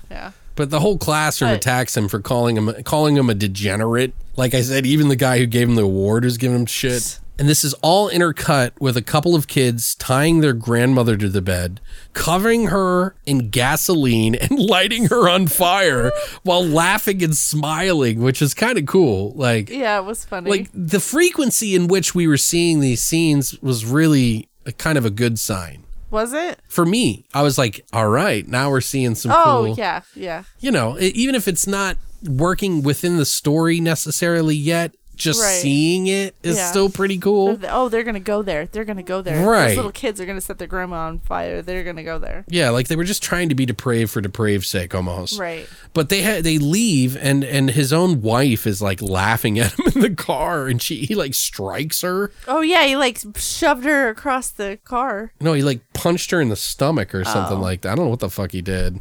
But she's all like laughing that he got yelled at by everyone and that his life sucks. And she's just like soaking it up because she hates him secretly or something like that. And he's kind of a douche for hitting her and shit. Mm-hmm. But that's like the first outburst of him, you know. Even the producers of his films are like yelling at him to give them like groove for money. Like they're like, he doesn't want to do it because essentially he wants to be a legit writer and do the true horror. Right. And in the end, he has to do it anyway, pushed in so many different directions, he has no choice. and then his life falls apart because of his films. Right. So it's like he's sacrificing his own life by making these movies. Right. By giving up on his beliefs, supposedly. I guess that's what they're saying. What do you think? I don't know. Whatever. Well, you mentioned the pregnant scene where the woman, she's having like some serious troubles giving birth. Yeah, she's in labor and she's in the birthing room or whatever. Right. And the doctor comes in and then they have to escort the father out because they were having problems and complications. She's spitting up blood and frothing. Yeah, she started spitting up blood and there's just blood everywhere. And then didn't the doctor say, it looks like the womb committed suicide? Yes, that's what. Okay, so check this out. So you're seeing this scene happen simultaneously while he's typing. So he's writing this scene. This is what I'm trying to explain to you. Previous, he was typing on the typewriter and then they go to the scene with the pregnancy in the room. And then they flash back because the mom comes home drunk. Right. And she's like fucking super drunk because he was supposed to go pick her up at this party and meet her at the party, but he completely forgot because he's completely engrossed in working. Right. And trying to get this film done so he can provide for his family. And she comes home, I guess, I don't know how she got home, but she comes home fucked up as shit. And at first you think, oh, she's just drunk, right? No, he finds a bag of Coke in her fucking purse that's like fat. She's been fucking drinking and snorting fucking cocaine and shit. Right. And then like she yells at him saying that he's a piece of shit. He's a terrible father. Right. And that she's going to leave him and all this other stuff. And he like kind of forces himself on her, which is a little uncomfortable. And he's like, we can make it better. We can make it work, honey. And she's like, no, it's over, you dumb piece of shit. And then he goes back down to his fucking office and starts writing some more. And that's when you find out in the story that the children hated life so much and they hated the world so much that they killed themselves in the womb. That's why. Oh. Because his mind was mad that his family was being destroyed and they shouldn't have children and nothing mattered, that it influenced his work. Oh, okay. Does that make sense? Yeah, it makes sense. That's what I liked about the movie. Uh-huh. That's stuff like that. Like I liked that it influenced the movie on the spot as they were as it was going. I thought that was kind of unique. So I'm pretty sure that all of these scenes we were seeing in the movie were for the same movie that he was directing, because the guy kept asking him for newer pages for the script. It's like, give me more, give me more. Well, that movie does not make any fucking sense. It doesn't have to. You know what I mean? Like, they're making some fucking subversive movie that has no connection to anything. It's just subversive for the sake of being subversive. Well, so... Makes sense to me. There were different nun and preacher stories in that. Right. In the movie. And I just don't understand how those other things tied into the movie. I don't know. I'm assuming that it's from the same movie. I thought he was writing a book. They didn't care about having a real story because he's having this argument with the producers all the time. Uh-huh. That they only want the dumb shit and he wants to be an artist. Uh-huh. And he's saying, I want true horror, not this fucking bubblegum bullshit you want me to pump out. Uh-huh. Remember? Right. So it doesn't, I don't know. I'm just assuming it's the same movie because it would make sense if he just wants obligatory gore scenes in the movie. Right. To make money. Right. So I don't know. Maybe I'm wrong, but it doesn't matter anyway. Right. They even have like flashback scenes where the kids keep interrupting him. Uh-huh. And he like throws one of them on the couch. And then the kid's all yelling at him. He's like, motherfucker! I hate you! No, that was later. He calls him a motherfucker. He's like, motherfucker. And I was like, we were like, ooh! But they do flash back to that nun in the priest scene. Did you like that scene? Yeah, I did. They like, this priest is talking about doing communion or something. And he's like eating a fucking Cheez-It. Cheez-It? Did you say Cheez-It? A Cheez-It. Oh, a Cheez-It.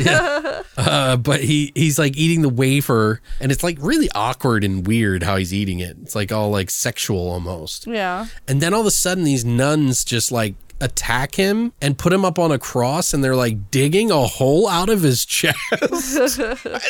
and they cut out a piece of his flesh and are like passing it around like eating the body of Christ. Right. Which I thought was cool. Yeah, that was cool. Made me want to watch the other Hell movie. Maybe we'll watch that. Oh, okay. It's a nun-tastic film. Nun-tastic. Yeah.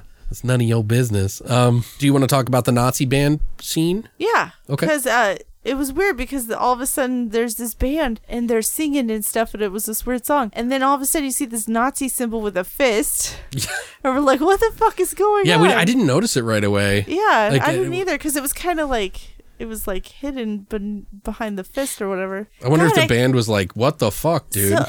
I said I'd act in your film, but I didn't say I was going to support Nazis. So the premise of that story was it seemed like there was Nazis they wanted to kill people with sound. Right. Like, they wanted to control crowd control is what they said. Oh, yeah, crowd control. Right, but it was like a German scientist who was trying to hire this band. Right. Yeah. And then they brought in some like homeless people. Right. And then they all had these weird like ear things on to cover the sound, and then they started it, and then so the sound came on, and these homeless people, like, it ripped out from like the middle of their body. Right, but you must have missed it.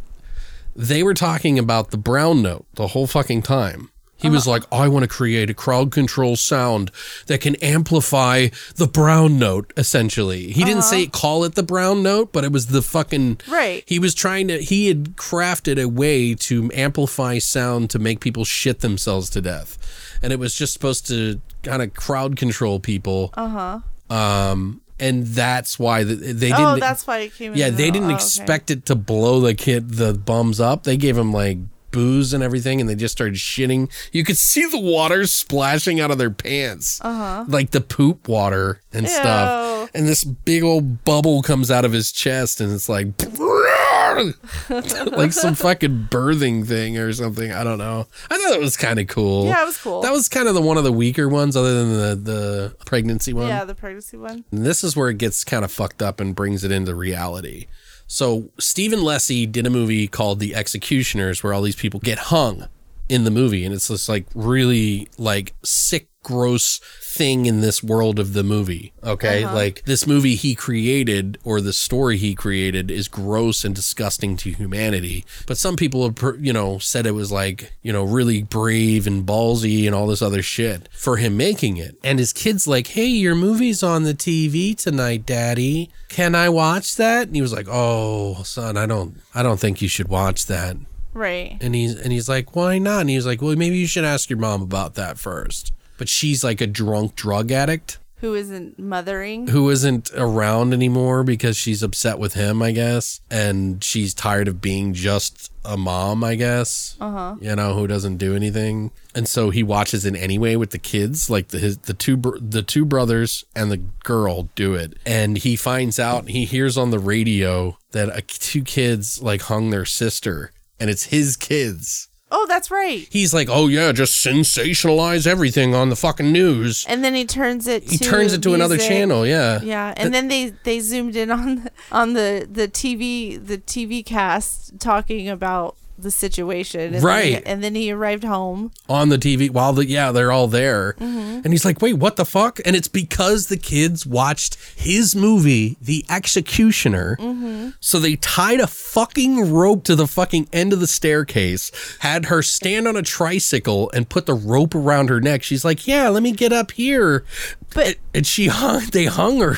Right. The kids hung her. Did you notice, a little bit forward when they were explaining the situation, that it was actually the daughter's idea? Yeah, no, yeah. Yeah. It was all an accident. I thought that was interesting. But it was like they're like trying to say this is the outcome of your poor decisions of writing bad cinema, and this is how it affects children. And that's why children shouldn't watch it. Yeah, and it's I don't even think that's true though. I watched a lot of fucked up shit as a kid, and I didn't go out and fucking hang myself or whatever it is. It's possible that a kid could see something like that and do something like that. Right. I don't think it's impossible, but I don't think it's plausible necessarily. Yeah, I don't know. When you're a kid, you believe in magic and shit, so I guess. Yeah, and Santa Claus. But it would be scary, so I wouldn't think the kids would want to mimic it. But you think you're invincible. It's like when I was a kid and I saw the movie Cobra, in the very beginning of that fucking movie, a guy gets shot in the head. And that was the first movie I ever saw where someone got shot in the head. And it just splats all over the mirror. And it fucking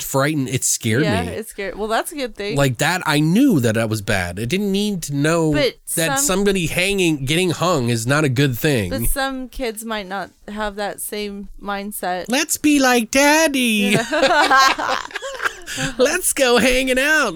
So so he ran into the house, and then the mother came and started blaming him. Oh yeah, this is some funny shit. Didn't he hit her or something then too? No, or he's he, like threw her. Well, his wife is like yelling at him. She's like just being her typical self, I guess. And like he's like freaking out because he doesn't know what's wrong. And he tries to talk to the other little boys who are obviously distressed that they just murdered their sister. And he completely out of left field just starts like becomes infuriated with the two remaining kids, and he's like shaking his older son for like 5 minutes, and he's like, why would you do this? Why? What have I done to you to make you hate me? I wish people could see your face right now. I'm trying to make myself shake, but it's just like and then the father, when he was shaking him, was like, what have you done to me? What have you done to my life? Yeah, what have I done to deserve this, Philip? Yeah, exactly. Like, why, over and over. And he's like, I hate you, Daddy. I hate you. That's why I say it is kind of like that after school special with the lesson. Right. At the end, like, hey, wrap it all up. Right. And then, so then doesn't he go to a party and picks up these chicks and brings them back? Oh, yeah. So after all of that happens, he goes off the deep end. Right. He blows off his job at the filmmaking. He goes out, buys he takes his wife's cocaine and goes out and sprinkling catnip everywhere to get these catnip cocaine, the hooker catnip that he's trying to get these girls out. I don't know where he is. He's at a gentleman's club or something. I don't know. In like Toronto or something. Anyway, he's like hooking up with these girls and he's like getting drunk and just having a really good time. Like, he should not be having this much fun after his daughter's death, but he's lost his mind. Obviously. Right. And he invites them and with a bunch of money and invites all of the girls at the club, which is weird. Like, oh yeah, you're just going to ditch out on work. Well, yeah, because it's a lot of money. I guess. I don't even know if they were working girls or not, you know what I mean? Whatever. Like, and then he takes them to the mansion. He takes them to his house, yeah. And he's like breaks out the catnip for all the catnip and alcohol, coke and alcohol. We just were like, oh my god, yeah, Jesus it was Christ. Funny. It was out of control. And then he put on the movie. They're like getting naked and shit. And like two of them start trying to have sex with him and he keeps pushing him away because he's like, watch my movie. Yeah, watch the movie. And he's watching the movie that made his daughter kill himself. Do you think he didn't realize it was that movie, or do you think he put it on because it was that movie? I think he was just seeing how far down the hole he could go to hit rock bottom. Oh, okay. And it would like freaked him out, and then he starts like pushing all these girls over.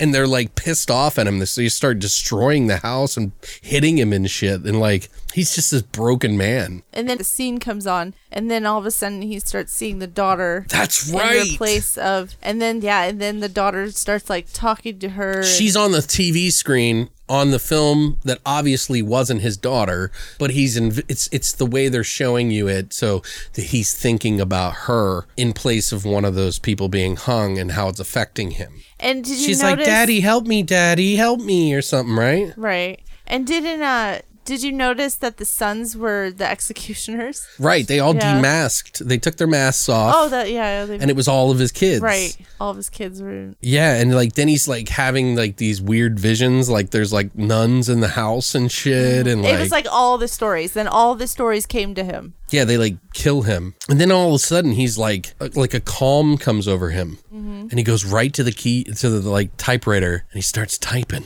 Or he calls the producer. He's like, listen, Horowitz, tell Horowitz it's Mr. Lessie and I found it.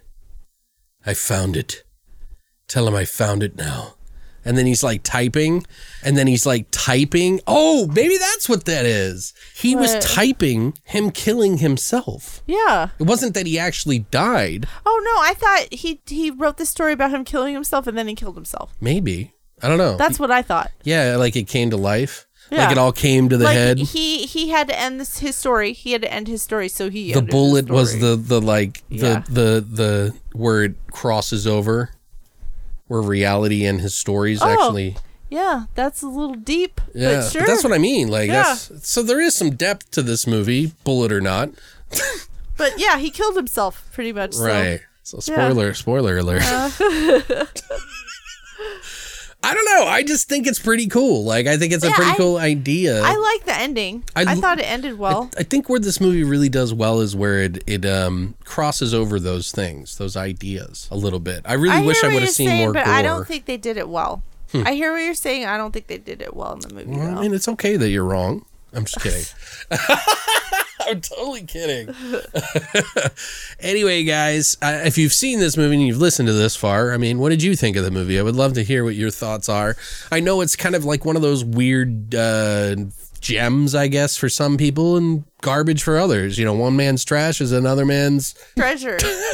Trash and treasure. Yeah, you just never know, because like that's kind of the thing, like I was mentioning, you know, like some of these places that revive some of these old lost movies. Some people they got to see them on the shelf and they watched it and they were like, this is such a weird movie. I need to watch this again, you know? Was it a good birthday movies for you? I think so. I enjoyed. I mean, I probably, you know, obviously I enjoyed Extra again for the like 50th time, I'm sure. But you own it now. Right, which is even more awesome. But I still enjoyed Deadline, and I would genuinely watch that movie again. Like, maybe not with you, apparently, but... No, it was fine. It was a 5. It was just okay. God. I'm just giving you shit. Like, God, Jesus Christ. I mean, you gave it a 6.5. I gave it a 5. Like, I know, baby. I'm kidding. It's fine. It's all right. Anyway, guys, I would love to hear what you thought about these two movies. Please let us know which of these two movies you would like the most. I mean, I'm pretty sure that most of you have seen Extra for the most part. I would say more than Deadline, but it'd be interesting to hear what your thoughts are about it and kind of what the story and the concept and things are. Did it work for you? Did either of these movies work for you? Did you enjoy these stories? I would love to hear all that stuff in the comments down below. I don't know what we're going to do next week just yet. I know we mentioned it in the beginning of the episode, so we're probably just going to let you guys know in the social media on Facebook, Twitter, and on Instagram for BTV Cast. So if you want to like go there and find us on Thursday or Friday, we'll have that posted so that you know what your essential reading or essential viewing movies are. I'll try to find something that's a little bit more accessible for you guys, because I want you guys to be able to watch some of these movies, like our little book club that I talk about. Especially now, a lot of people have time. Right, or money. Right. You know, like, so I'll try to find something that maybe if you already have a subscription to like Amazon or something like that, or I can find it on Tubi as well, you know, which, you know, it just has advertisements like every 10 minutes, but which sucks, but you know, at least it's free. Right. So maybe we can do that, but we'll figure it out, let you guys know. Really, really hope you guys are being safe out there this week. I know it's like a new week and it's just like the numbers keep rising. And it's just beginning. Yeah, it's only just begun. The Carpenters from what movie? What movie? In the Mouth of Madness. Oh, is it? I don't know. Yeah. Anyway, well, it's the song that plays. It's the soundtrack to The End of the World. Oh, in the movie. I didn't remember. Yeah, I don't know. It's just what they play in the insane asylum when he's in there going crazy. The only End of the World song I remember is the Pixies from Fight Club. Anyway, guys, Happy birthday. Thank you, baby. Thank you for putting up with my shit. You're welcome. I love you. We haven't killed each other yet in quarantine yet, but soon. Not yet. Soon I'm already plotting. Me and Murray will be licking a scoop out of her body, her corpse. Not if I don't get to you first. So I really do appreciate you guys. Thank you so much for coming by each week and checking out the podcast, checking out our YouTube and being involved. It really means a lot to me and Christina, because we put a lot of time, effort, and money into this. And we really appreciate you guys. So thanks for coming by. And as always, long live the void.